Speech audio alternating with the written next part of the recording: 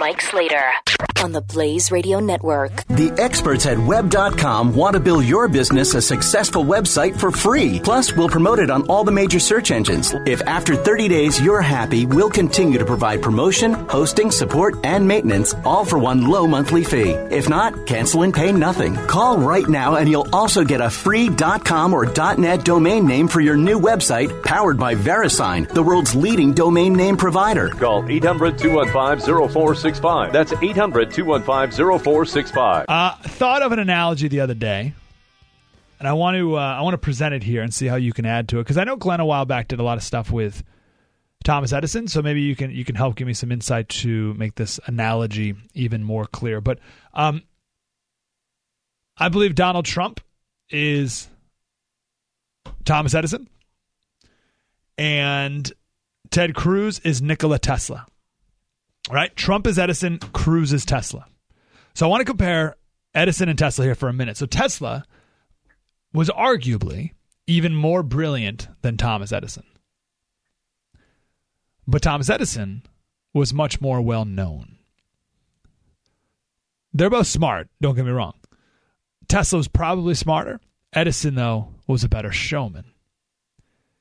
He knew the best way to raise money. Edison did. The best way to raise money was to always be in the spotlight, no matter what. He had to dominate the spotlight. We use that spotlight, a metaphor, all the time because, on stage, you got a spotlight, it follows the actor. There's only room for one person in the spotlight. You can only fit one. Edison knew that. Trump knows that. So Edison, wanting to raise money, would have these massive displays where he would show off all the things that he could do with electricity. And now at the time, that's, dazzling in and of itself, but it would get old after a while. So to get people excited, he would talk about future inventions that he was working on. And he'd say these future inventions and people were amazed. And then after a while, they're like, okay, what else you got? So Edison would make stuff up. And he said he's working now on a robot that can take photographs of your thoughts. And the people said, oh, that's amazing. Here's all my money. Ooh, photographs of my thoughts. Wow. Now, Thomas Edison knew that this was crazy. He knew there was no such thing. He wasn't working on that. That's ridiculous. But he would say whatever it took to keep the spotlight on him. To the point where Edison found out that he was going to get the Nobel Prize in physics. Pretty good, right? He's pretty fired up. Then he found out that he was going to share the prize with Nikola Tesla, his rival. They were both going to get the Nobel Prize in physics that year. Edison turned it down. And then somehow convinced the committee to not give it to Tesla either.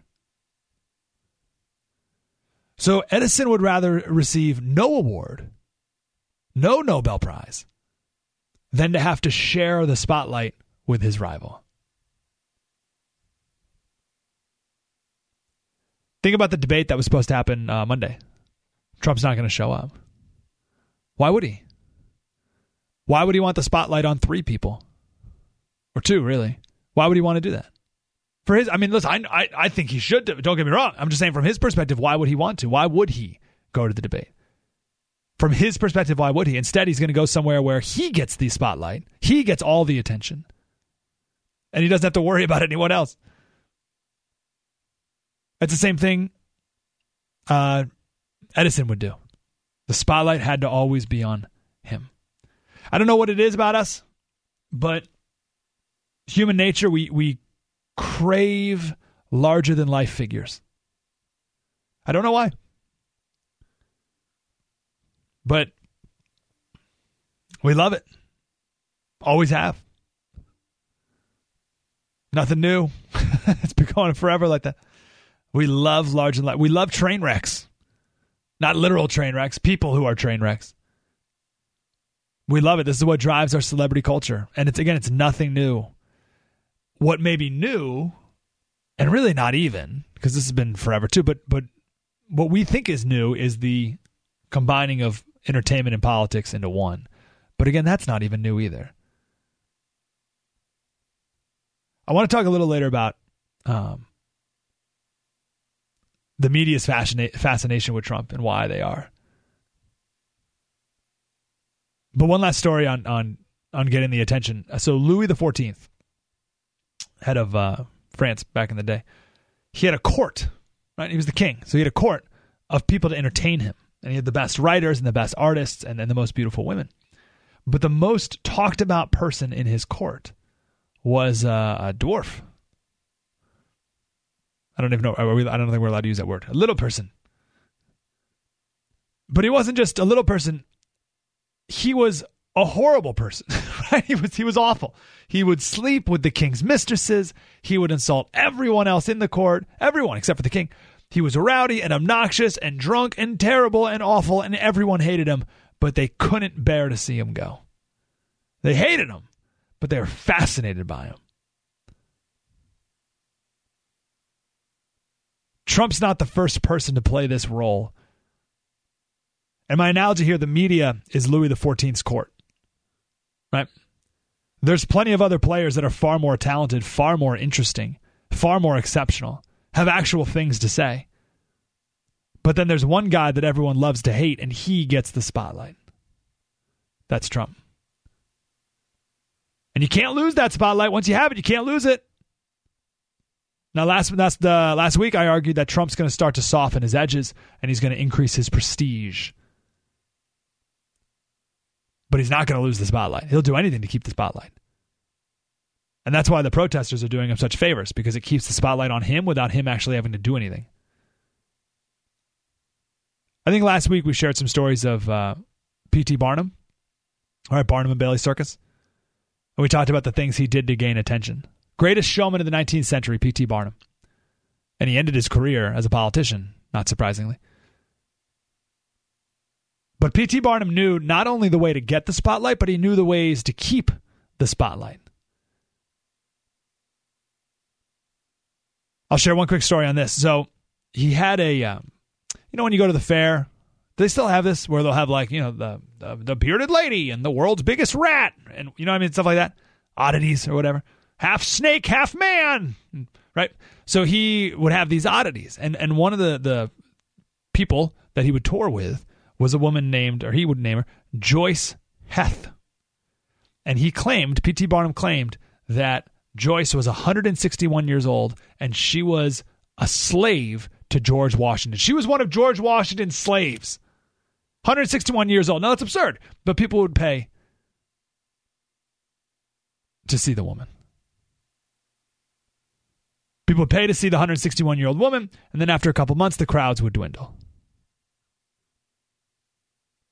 So Barnum, to get the spotlight back, he wrote a letter to the paper under a different name, right? He pretended he was someone else. And he was outraged. He wrote a letter that said, "This P.T. Barnum is a fraud because Joyce Heth is a fraud. She's not 161 years old. P.T. Barnum is a liar. This Joyce Heth that he says is the former slave of George Washington, she's not the former slave. She's not even a human. She's a robot.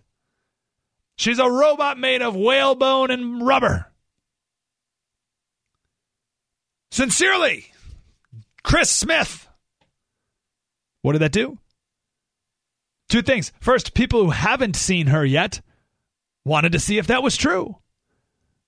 So they paid a ticket to go see the 161-year-old woman, or maybe it was a robot. I don't know. We'll go see. And then the people who already did see her said, "Oh, I don't think she was a robot. I'm going to go back and look again." So the people who already bought a ticket went and bought another ticket to go see it again. He would do anything to keep the spotlight.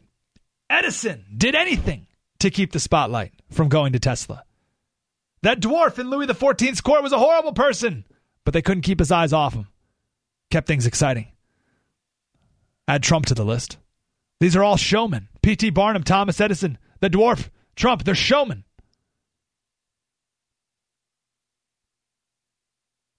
Compared to Ted Cruz, who in any other year, really any other year, would be the nominee. And who in a one-on-one debate, I think would do incredibly well against Donald Trump. But Kasich is in the way. I was in the race for no reason, but I don't want to go there now. Cruz has got to be thinking, Saints alive, Kasich, just get out of the way. Get out of the way so I can have a chance here. They're trying. They're trying to get attention, but that spotlight can only fit one person.